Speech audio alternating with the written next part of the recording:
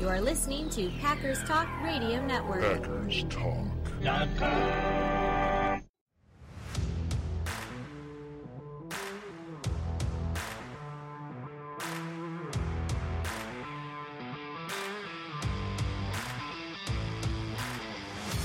You're listening to No Huddle Radio on the Packers Talk Radio Network, your home for in-depth and thoughtful Packers analysis.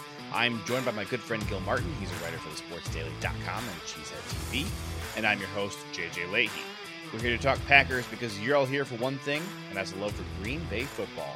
Try the texts at 231-714-4195 to send in questions for the show. You can also message us on Twitter. You can email us at asknohuddle@gmail.com.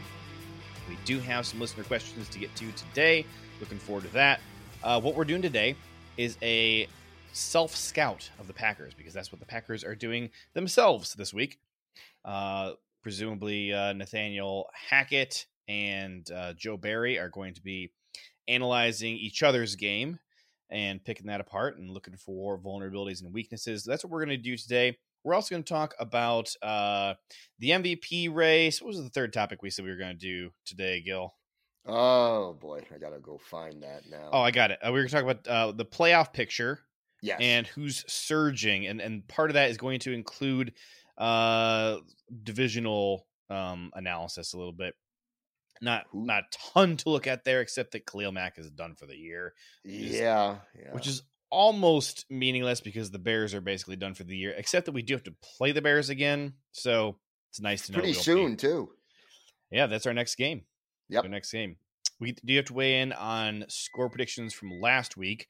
We had an interesting one because for the first time in show history, I projected the Packers to lose while Gil projected them to win. The few times in our show's history that I have ever bet against the Packers, Gil also bet against the Packers.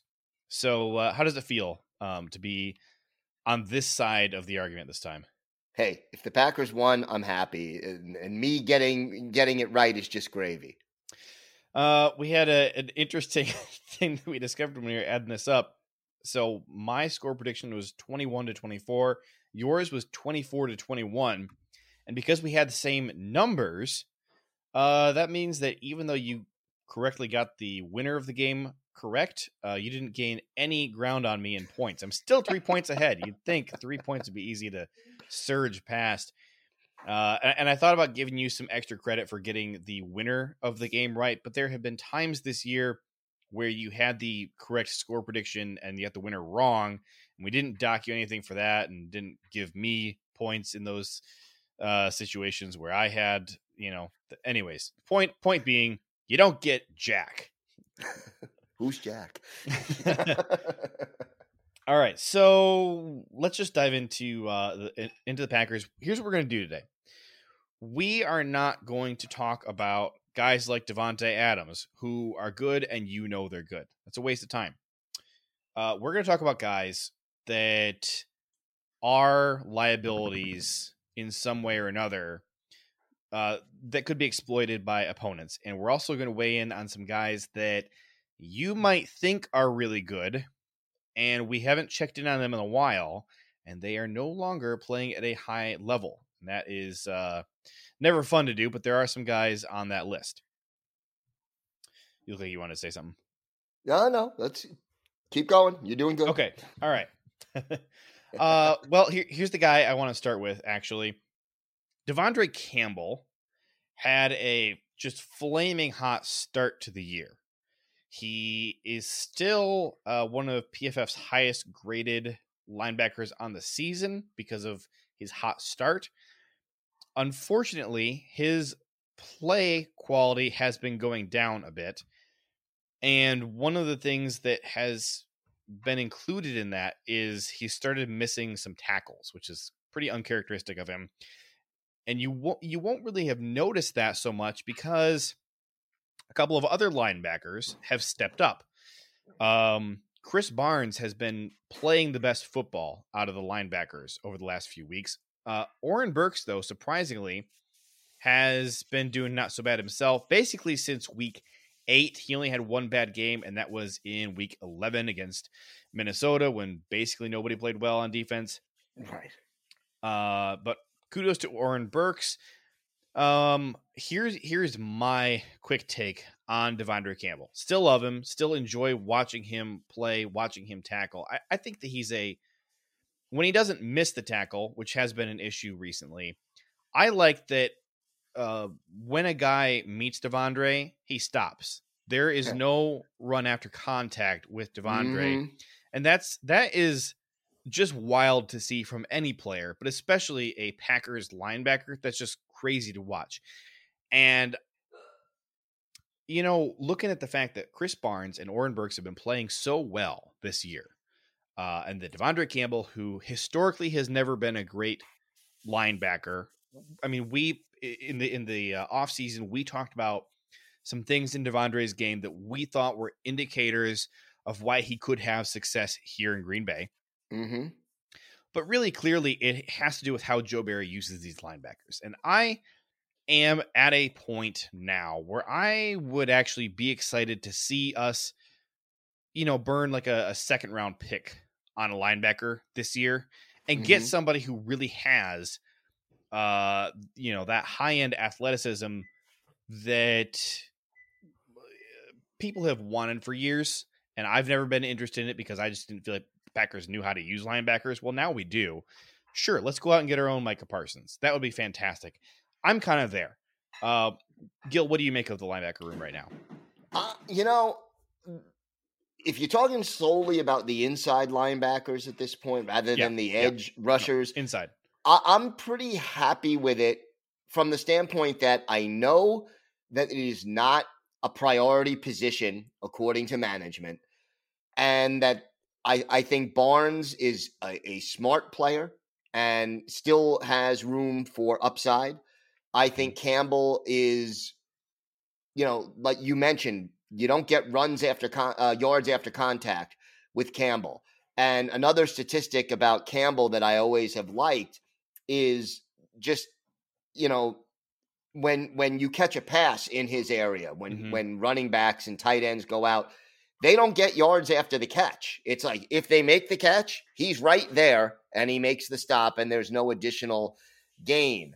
And after watching, Blake Martinez and a number of other less well-known, BJ Goodsons and the like, make a lot of tackles after 5 yards or more were gained, having these two heady, well-coached, disciplined, and intelligent inside linebackers just being efficient and consistent, it's a big step. And I think Joe Barry is doing a good job of teaching them where they need to be, and these guys are doing a good job of executing it. So I have to say that the play of the inside linebackers this year is one of the reasons this defense has done better this year than it has in recent years.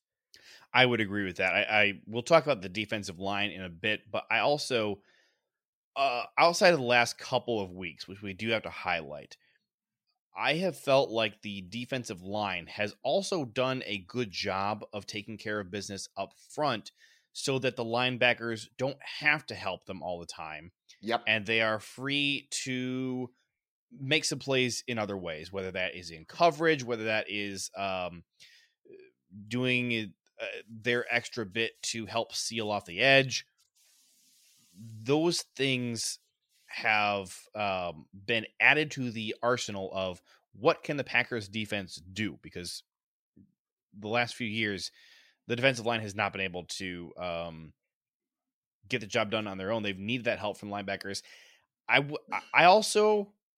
will say about the inside linebackers early on in the season, it felt like we were seeing some creativity on linebacker blitzes, and I'd like to get back to that a little bit. It's gone down a bit, and I feel like it is really effective. Even Oren Burks is a guy who has found success on blitzes. That was a little bit more in the preseason than in the regular season, but you send Devondre Campbell or Chris Barnes on a blitz right now. I shouldn't say right now. Earlier on in the season, Mhm. That to me was a productive use of linebackers and kind of helped keep opposing offenses kind of honest. I liked it. And I think that they've done a good job of sort of mixing up A-gap blitzes with, Devondre Campbell has been blitzing periodically. Chris Barnes has had his moments trying to get to the quarterback. You mentioned Oren Burks. He has good speed. This group has played at a much higher level this year than they have.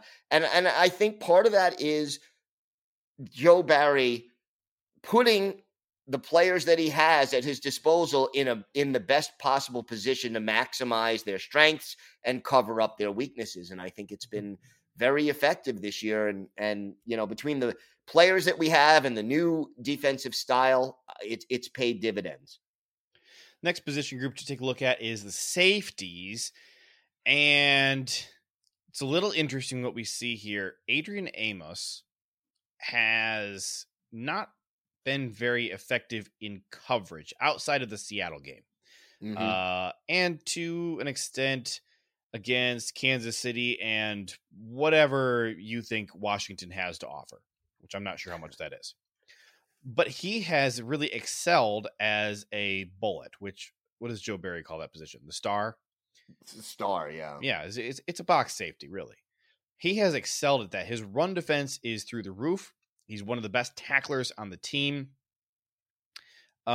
His overall play, when you consider how often he's in coverage, his overall play has kind of been trending, I think, in the wrong direction. Over the last few years, we have seen it was most notable last year. You saw both of the safeties had slow starts to the year, and then around like week 10 or 11 started to get hot, and we had crazy good, big time, yeah, 2 crazy good safeties to end the year. And I kind of thought we were going to see that with Amos starting in week 10 against Seattle when he had a 90 coverage grade, 92 overall grade that week, his best week of the season. Since then, though, he has been a liability in coverage, and I am not as sophisticated as a guy like Jerry Gray to be able to say definitively, it looks like this is an Amos assignment that he's blowing, but really somebody else blew it, and Amos is coming over to clean up. So I'm going to leave a little wiggle room for that, but I am noticing him on the field too often now, and not in a good way. He's the most notable incident recently was the massive completion to Justin Jefferson, and Amos did down him at like the 1 yard line or something, the 1.5 yard line. That was kind of the first time I had noticed him being a liability in coverage, but that has not corrected itself since then. So that is something that if I am an opposing offensive coordinator, I might not be afraid to target Adrian Amos in the passing game right now. That's something he needs to get cleaned up and get back to where he normally plays, which is better, well above average in coverage. Well, the thing I always like about Amos, he doesn't make a lot of flashy plays necessarily, but he's smart. He is consistent. He's usually in the right place. You're not going to see him get burned very often for the big play, and that is an emphasis. Well, outside of the last 2 weeks. Yeah. Right, but the whole defense had that issue the last 2 weeks. Oh, that's fair. That's fair. And you break down the all 22. It wasn't just an Adrian Amos situation. Actually, hang on. 2 weeks ago against the Vikings, that statement was true. Last week against the Rams, I think it was mostly only true of Amos.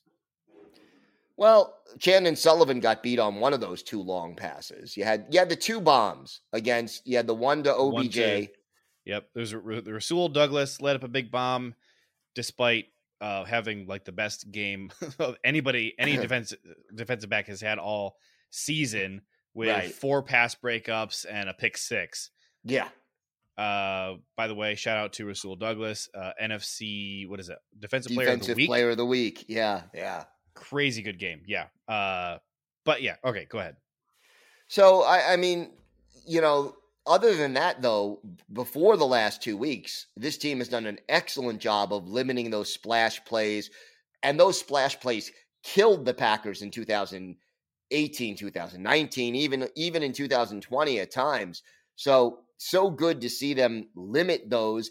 And if you think about it, even the game against the Rams, Green Bay was already ahead. What was it, 36-17 or something like that at the time they gave up those 2 big plays. So not that you want to see them give them up, but they didn't come at a time when, the game's outcome was seriously in doubt. I think that, it's something to keep an eye on. You want to see Amos, regain that consistency that he's demonstrated over his first 2.5 years with the Packers.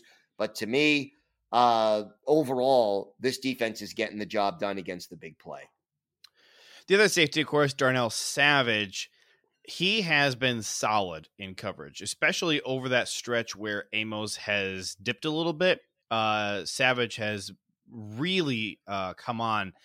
And I think the biggest thing you think of right now with Savage's game is all of the missed opportunities for interceptions where you feel like he should have come up with it. I think in the Minnesota game it was either 3 or 4 passes that should have been interceptions. One of them was, but it was called back by penalty. I think he dropped 2. Yep. Those are things, Savage is now in his 3rd year. Those are some things that he can be focusing on to try and clean up. And in the same breath, I will say Eric Stokes needs to stop trying to go for interceptions right now, because when those 50-50 balls are hanging up in the air, he just kind of gets lost. He's like looking around for the ball. The receiver kind of keeps making him pay. Kind of doesn't really matter who it is. In those situations, basically since the DeAndre Hopkins 50-50 ball, 5 weeks ago now, we kind of have consistently seen those where he's pretty solid, except for when he's trying to play the ball. When he's playing his receiver, he's pretty much been on lockdown recently. And when he tries to play the ball, which as a coach, I see where you want him to play the ball, but I think right now the game is a little bit fast for him. There's a little bit too much for him to be trying to focus on. Just focus on making sure you're not giving up the completions, especially those big completions on those deep 50-50 balls. And don't worry so much about the interceptions, because those are something you can work on once you get the basics really nailed down. His biggest issue is following the ball in the air. Yeah. He has good speed. He has a good work ethic. He wants to improve. He has a short memory, which every defensive back in this league needs to have. But and this was the scouting report on him coming out of college. Following the ball in the air is his biggest problem, and it still costs him, and he gives up some big plays now and again as a result of that failure. And the key question is, A, can that be coached? Can that be something he improves on? And then B, can you live with it? And I think the answer to B is yes, because most of the time he does a very good job overall, but there's always that 1 or 2 plays a game where you hold your breath because he's in position, but he still isn't going to make the play. All right, to your question of can you live with it, let's put a pin in that, because I want to come back to that when we get to our listener questions. So listeners, just remember that point. Last corner to talk about, because I have no real complaints with Chandon Sullivan. He is who you think he is. Kevin King is an enigma wrapped in a mystery and dipped in intrigue. And then he's got a nice confusion sauce on him in terms of how the heck do you evaluate this guy? He's all over the place. He has only played 6 games this year. From week 5 through week 10, he played 3 games, and he was PFF's highest graded corner through those 3 games. Actually, through that 5-game stretch, when he didn't even play 2 of those games, he was the highest graded corner. And then you've got games like week 11, where he had a 29 overall grade, a 28 coverage grade. I just don't know how to evaluate him. He is so hot and cold, and it also misses so much time. It's nice to have him, but if you are an opposing offensive coordinator trying to game plan, I don't think you have any freaking clue whether you can target him or not, because he might really make you pay, or he might not. I think I would just totally stay away from him. Honestly, if I was an opposing offensive coordinator, with the way he's been playing this year, the New Orleans game in week 1 was a game where he was basically who he had been in 2020. You know, the Kevin King that we all remember from the NFC Championship game. He was kind of that same guy in week 1 versus the Saints. Since then, it's not even close. He's a totally different player. Mm-hmm. And I just don't think that. I think the sample size is so small and so sporadic because he played weeks 1, 2, 5, 9, 10, 11, and he's out again with injury. Just if you're an offensive coordinator, stay away from Kevin King because you've no clue who he is this year. So it's high risk, high reward. I mean, he is consistently inconsistent when he's healthy, which is almost rare. And he's playing his game. He can be a very effective corner. And like you said, we saw that for several games midseason, but he's rarely healthy and he is so inconsistent. He would be, if everybody is healthy on this team and you have a top 5 cornerback room of Jaire Alexander, Eric Stokes, Kevin King, Chandon Sullivan, and Rasul Douglas, find me a better top 5 cornerback room in the league if all of those guys are healthy.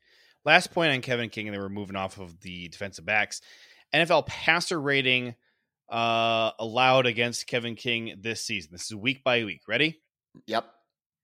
158, 116, 90, 58, 16, 158 again. So week 1 and week 11, he both gave up a 158, which is basically a perfect passer rating. And then in between, he went from 116 all the way down to 16. The biggest thing that I can say seems consistent about Kevin King is that you can be productive against him in the deep passing game, and then the short passing game, he really has been locked down.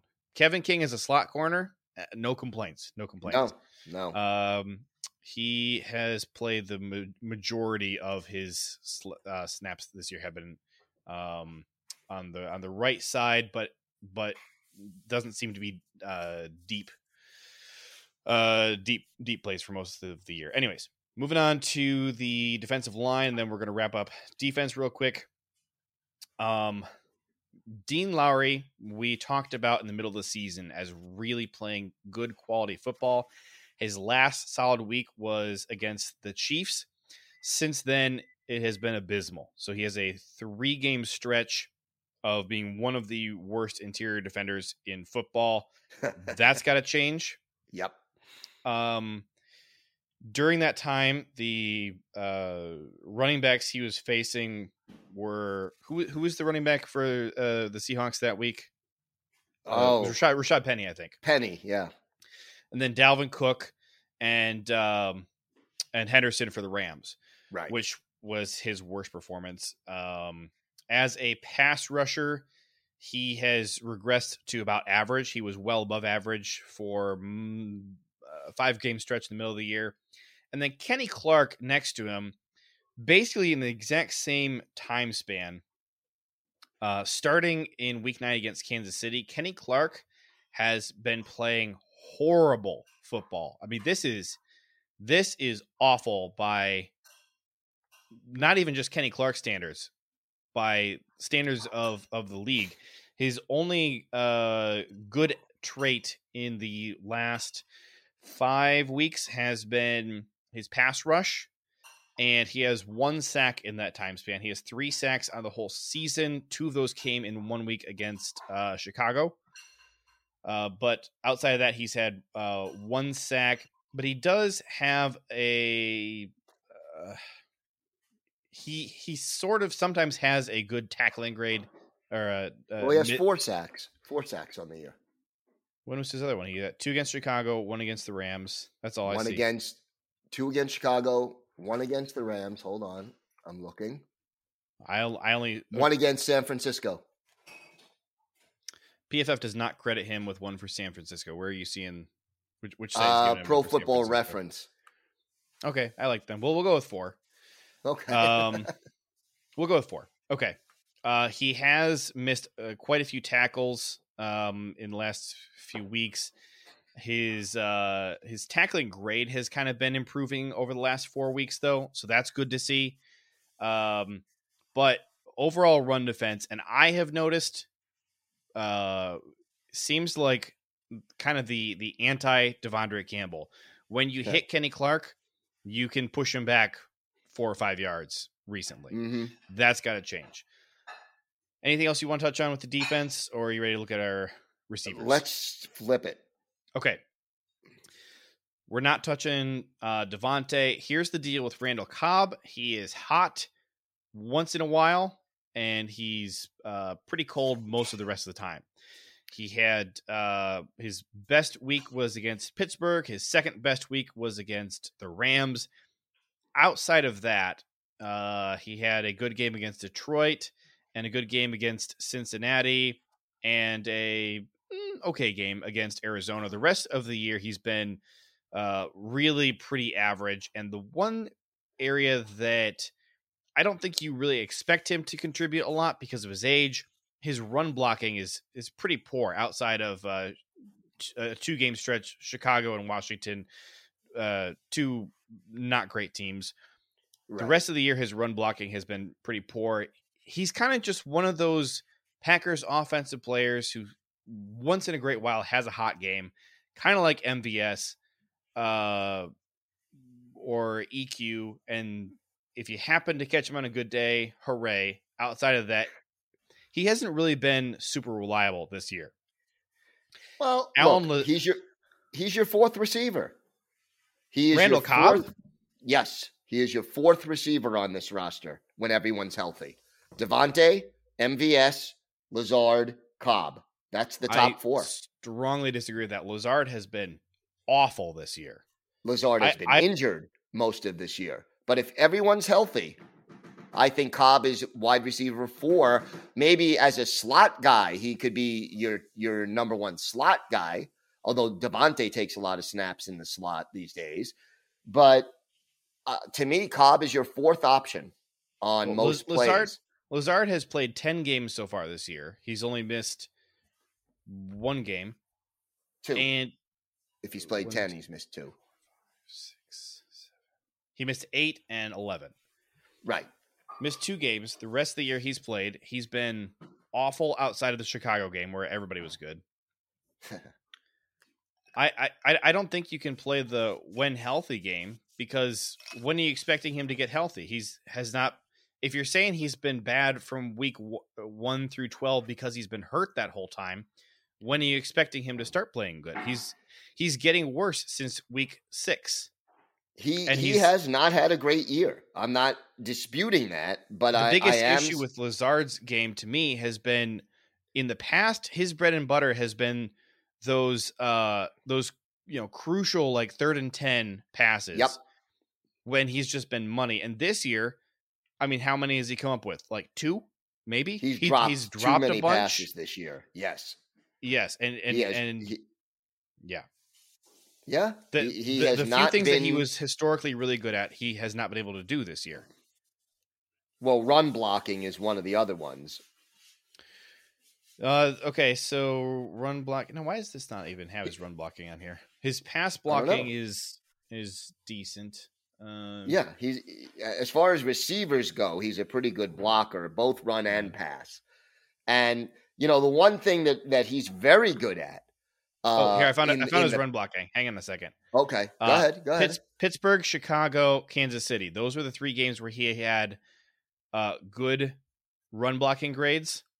The rest of the year, he's had terrible, not just average, but terrible. He had 3 good games And then the other 9 or 8 of those have been terrible run blocking grades. Yeah, which is interesting. But the one thing he's great at in the passing game, when you make those quick, wide receiver screens and quick passes to Devontae, and you're allowed to only, block 1 yard within the line of scrimmage, he is one of their best blockers among receivers on those kind of plays.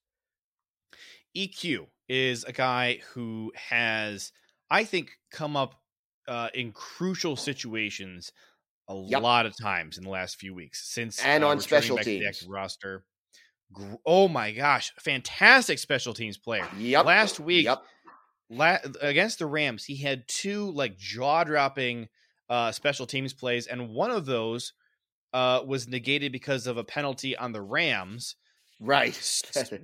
Which was like, okay, I almost wish that play could have stood because it was just so impressive. But it is better that we get to keep the ball. We got the first down, so yeah. Exactly. Right. So outside of that, as a receiver, he's had one good game. But I think you look at all the times when he has really come up in just a crucial game-changing moment when Rodgers absolutely needs a conversion. Like 4th down at the goal line, game on the line, EQ comes up with the catch. We've had several situations like that. Got to give him a shout out.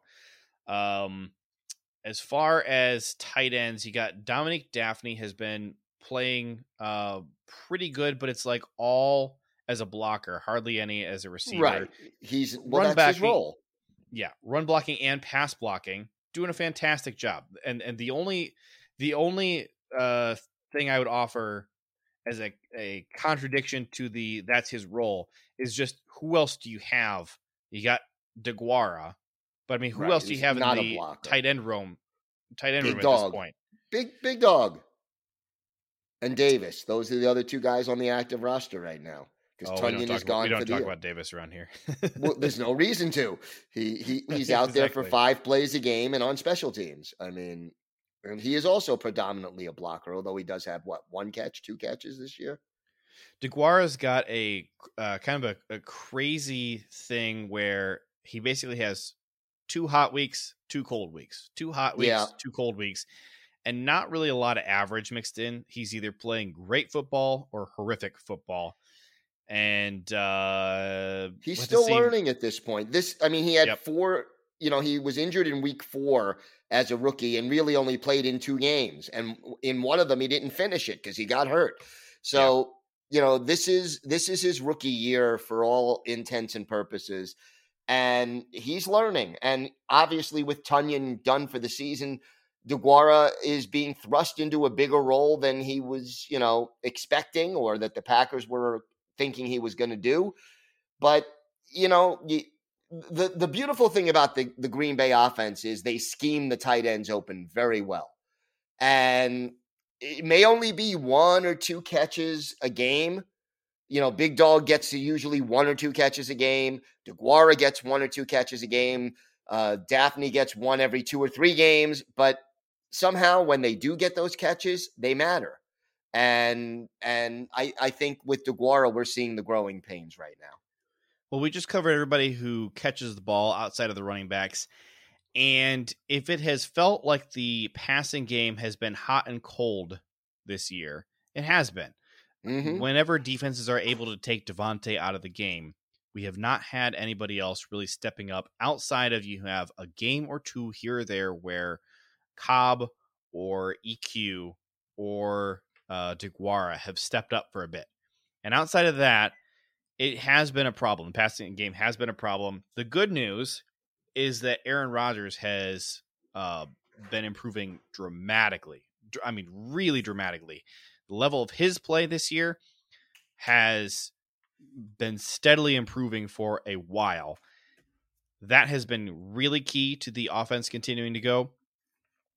One of the big issues is, and we've been talking about this for a while with the offensive line, their pass blocking has been adequate enough. They're keeping Rodgers clean. That's all you can ask from the level of patchwork, which is amazing when you consider the injuries. That's incredible. Mm-hmm. I mean, our third stringers are now our starters. That's just the reality. Help is probably not coming outside of maybe Josh Myers comes back at some point this year. Hopefully David Bakhtiari comes back before playoff time. Mm-hmm. But we still no movement on either of those front. But the run blocking has been a problem, and all year it has been a problem all year. And the biggest side effect that you're seeing of that is Aaron Jones's production has gone down dramatically because AJ Dillon has been able to get hit and keep going. You know, he gets hit at the line of scrimmage and he's able to still plow ahead for yards. Aaron Jones, being smaller, just has really struggled to do that this year. And if we want Aaron Jones to have a role on this offense, the run blocking has to improve because he can't do anything when there's no run blocking at all. And that's what the situation we have. There's no run blocking at all. All of the magic is being done by AJ Dillon with no help from the offensive line. And Aaron Jones, as talented as he is, he's just kind of too small to do that in the way that AJ Dillon has. The run blocking has to get better.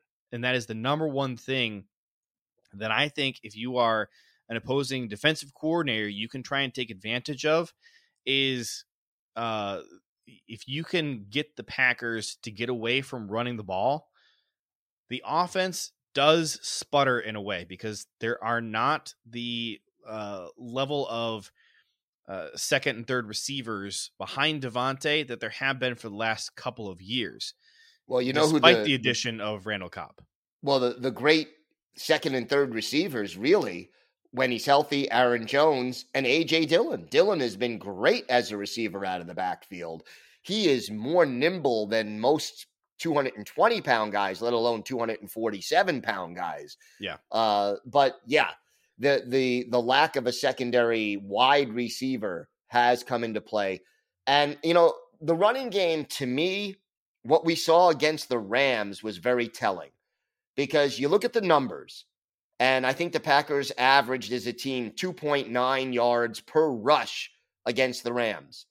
And yet they kept running the ball. They ran, 31 times last week against LA? Time of possession, 39 minutes and change for the Packers, 20 minutes and change for the Rams. They put up, they could have easily had 40 points. They put up, 36 at the end of the day. Not abandoning the running game, even when it's not getting the long gain by both Dillon and Jones last week was 8 yards. But the fact that they didn't give it up, they kept pounding the ball, kept the Rams offense off the field. And look, if you can kick an extra point and make that one field goal, you have 40 points right there. That's even without getting more production in the red zone. To me, not abandoning the running game is a key. And I think when you get Bakhtiari and Myers back, if you get Bakhtiari and Myers back, your run blocking should improve a little bit as well. All right, time to take a look at our listener question. We got two. These come from Goose, longtime listener, longtime friend of the show. Yep. All right, question number one. Why on offense are we going to empty so often? Is it being dictated by the defense? And how effective has it been? I would say it is being dictated by a few things. Number one is injuries. Number two is down in distance. And I think you touched on it. The run blocking hasn't been as good. How often are we seeing the Packers come up with 2nd and 8? 2nd and 7, 2nd and 10, even with penalties sometimes, 2nd and 15, 2nd and 20. You need, you go to those receiver sets, or sometimes empty does mean Aaron Jones or A.J. Dillon are lined up as a wide receiver. So I think it's down in distance that's partially been responsible for it. And I think that defenses have dictated it to an extent. I think injuries have dictated it to an extent. But I think the offense has been better the last few weeks than it has been earlier in the season. What are your thoughts? Well, one of the things that you see is that when opposing defenses go ahead and move one of the safeties up closer, more into the box, I think that part of this has had to do with Green Bay recognizing that they really do struggle in run blocking. And I'm not sure why they're not still leaving the threat of play action out there. But I do think that part of it has to do with just, when the defense really tries to tee off to stop the run. I think that they would rather have the running backs lined up as receivers, like you say. As for how successful it's been, usually I'm upset when I see them go empty, but it has paid off a much higher percentage of the time than I would have thought it would. Mm-hmm. It has, and yeah, I also prefer that they allow the threat of the run, but I think there's one other factor involved in it, and that is, at least recently, I think Aaron Rodgers' toe has been a factor over the last couple of weeks, where it's probably better for him to line up in shotgun more often rather than being under center. And I think that has a little something to do with their willingness to spread it out a little bit more over the last couple of games. To get real specific, the Packers have run 43 plays so far this season with no backs in the backfield. Their successful play rate on those plays is 49%. Okay. So it's interesting that the numbers are also a little bit strange in that from that formation, they actually have some running plays. And my guess is that those would be jet sweeps. Right. The end around and the jet sweep. So if you factor those out and only look at just pure passing plays, then the successful pass percentage is 53%. And then I think you have to add the fact that if you're going with no backs, you're probably looking at, third down and long rather than 3rd and 2 or 3rd and 3 most of the time. So with 43%, 43 plays with nobody in the backfield, what would you just guess from an outside looking in? How many of those were passing plays and how many were running plays? Just out of 43, how many do you think were runs? 5. Actually 11, and the yards per carry is 4.4. Okay. Which is not bad. For the passing plays in those situations, yards per attempt is 7.8. Now, for comparison, in 11 personnel, which is the grouping the Packers use the most often, which is one running back, one tight end, 3 wide receivers, their yards per attempt there is 8.2 yards. Better. So it is better. Overall, I would say I don't think it is a particularly good strategy, but it is.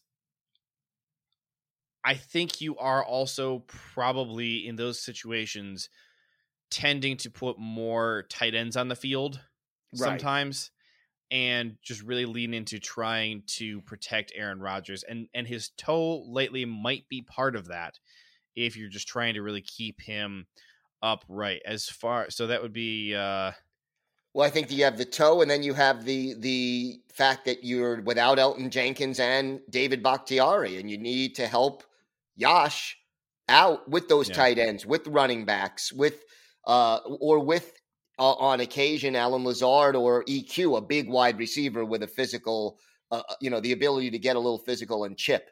So I think a lot of it has to do with injuries, strategy, and then there's the other thing. By doing that, you make opposing defenses scout that play, prepare for that play, and maybe makes them hesitate depending on, the formation that you're in. It's something else they have to learn, be aware of, and that you can deviate from at the right moment to try to set up a different play. So it's there. Question number 2, looking at our defense, what is it that the Vikings and Rams did differently to attack our defense over the last 2 weeks? And could it be something we see more from other teams? One thing I really noticed was that the passing game was having more success, especially on those deep shots and on screen passes. It seemed like the intermediate passes were not particularly more effective than they have been again, with other teams, but the deep shots were kind of paying off, and it was an interesting marriage between the run game and the screen game, I thought. And you notice that those two games have also kind of coincided with a big drop in the play quality of the defensive line. Right. And it's worth noting that also coincides with when we didn't have Whitney Mercilus, who was a very, very good pass rusher. We're also missing Rashawn for a week. Mm-hmm. The other guys on that defensive line, just by virtue of the fact that there's nobody else there to help them, are, I think, maybe trying to do too much because they kind of have to. And they're being stretched in ways that they were not previously when they were kind of able to more just worry about the interior. That, to me, has maybe been a bigger deal than how those opposing offenses have attacked them. To me, it feels more like an issue with the losses of players. But I will also say, though, the deep shots have been more effective recently, and I think part of that has had to do with Adrian Amos has not been as effective on those deep plays, in assisting and cleaning up with the other defensive backs, and he has been playing a lot more in the box as that bullet / star position, which is all because he has to, because we are missing so many guys up front. He's had to play up there more. So I think those are the big factors. I think it is. And I think, look, the other thing is you look at the Minnesota game, Kirk Cousins just, you know what? They were low percentage passes and the guy made plays. And sometimes you got to just tip your hat that, Justin Jefferson came up big. Look, one of the long touchdowns, if I recall correctly, last week, Chandon Sullivan slipped. The other one was a misjudging in the air by Eric Stokes, which we have seen countless times. To me, I'm not so worried about it yet at this point. The two long touchdowns against the Rams, one of them, the game was more or less out of reach at that point, the one to OBJ. I still think overall this team has done a better job of preventing those long plays. And losing Rashawn and Whitney Mercilus definitely gave the opposing teams more time to throw the football, and that was a factor. If it keeps going on against Chicago next week, I'm going to get concerned. But as of right now, I'm a little concerned, but not seriously concerned that this is going to be a big-time problem. All right, we got one last topic we are going to key in on before we get out of here. We kind of ran out of time to talk about the playoff picture, which is fine. Yeah. Playoffs are still a ways off. We're going to talk about the MVP race because it's been a topic that has been heating up. And the real question here is, should Aaron Rodgers be in consideration for the MVP? Let's not touch on the vaccination issue. That's totally separate. We'll just talk about, does the quality of his play put him in the conversation for MVP? And I think there's to me, because I don't think a wide receiver is going to win it. Right. Which eliminates Devontae Adams and Cooper Kupp. Mm-hmm. I don't think that any defensive player is going to win it this year because they never do. So your options to me are Aaron Rodgers, Tom Brady, Kyler Murray, Josh Allen, and Jonathan Taylor. Those, I think, are the only. Is there anybody I'm not thinking of who should be in the conversation right now? No, I don't think so. I think Rodgers is in the conversation, but I don't think if there were a final three, I don't think he's in the final three. Is he in the final 5 or 6? Yeah. Yeah, well, I mean, we just listed 5 guys. Right. Here's the biggest issue that maybe takes Kyler Murray out of the running is how much time he's missed. The last time he played was week 8. And I forget if he played the whole game, but he did not play well in that game. Against Green Bay? Oh, yes, you're right. That was Green Bay. So he has not played since then. Right. And I didn't think he was particularly great in that game against Green Bay. No, he wasn't. The first 7 weeks of the year, he was certainly the best quarterback in football. You know, maybe a guy we should maybe think about is Kirk Cousins, but I just don't know if there's enough there. Well, I think if your team is, barely at 500, it's going to be tough to give that guy the MVP. Yeah, all right, that's fair. Now, if they were to get hot and finish the season, running the table, that is a good argument for Kirk Cousins. Mm-hmm. But it is worth noting, we just talked about Kirk Cousins 2 weeks ago because we were going to play against him. Well, in the Green Bay game and the San Francisco game the following week, he dropped off. He had been the best quarterback in football. He had 2 pretty terrible games in a row since then, one of them being the Packers. To me, I think as of right now, Kirk Cousins and Kyler Murray are not in the running, but I think both of them could work their way back in. Yeah, I think that's accurate. To me, Tom Brady is ahead of everybody else on this short list. And I think Aaron Rodgers and Josh Allen have extremely similar cases to make. The kind of the difference you see between the two of them is that since since week 3, San Francisco, he's had basically one not great game. That was Seattle when he had just come back from missing a week and had the toe fracture. Right. Outside of that, he has been consistently very, very good. Mm-hmm. Great, even, I would call him. And Josh Allen has had a few bad games and a few elite games, which were better than any of Rodgers's mixed in there. So consistency versus the hot and cold. Yep. But I think that the thing that's going to hurt Rodgers is this. You look at his numbers last year when he won the MVP, his numbers are going to be nowhere near that. Now, that was the second best statistical season by quarterback rating in NFL history. But he is not having the same year he had a year ago. But again, he's got 5 games left. So how does he finish? If he throws 15 touchdown passes and no interceptions the rest of the way, you're not quite where he was last year with 48 touchdowns. But, I also do think, and it shouldn't be an issue, but I think it is. I think the whole vaccination thing will cost him votes.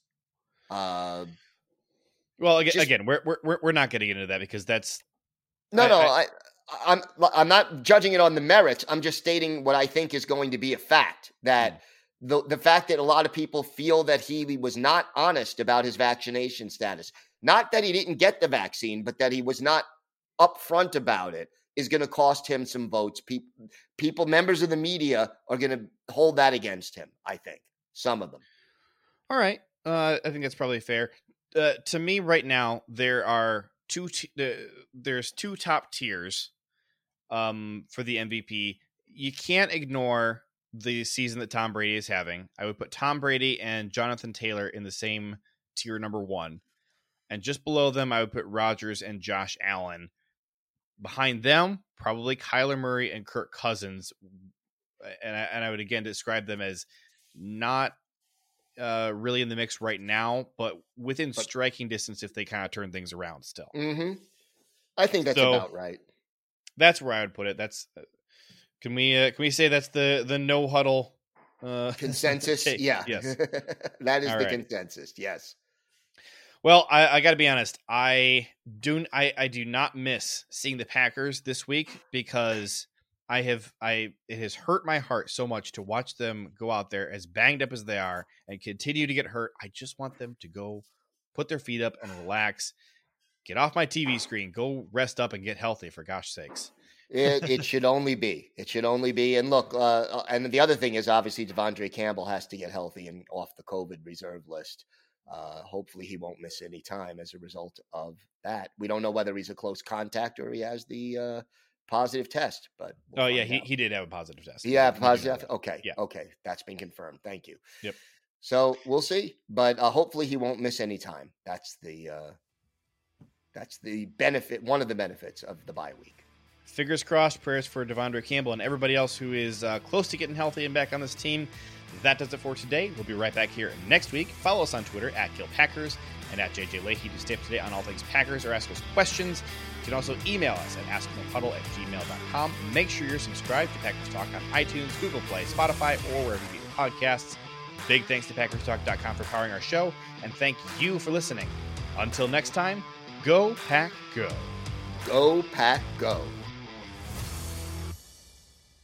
You are listening to Packers Talk Radio Network. PackersTalk.com.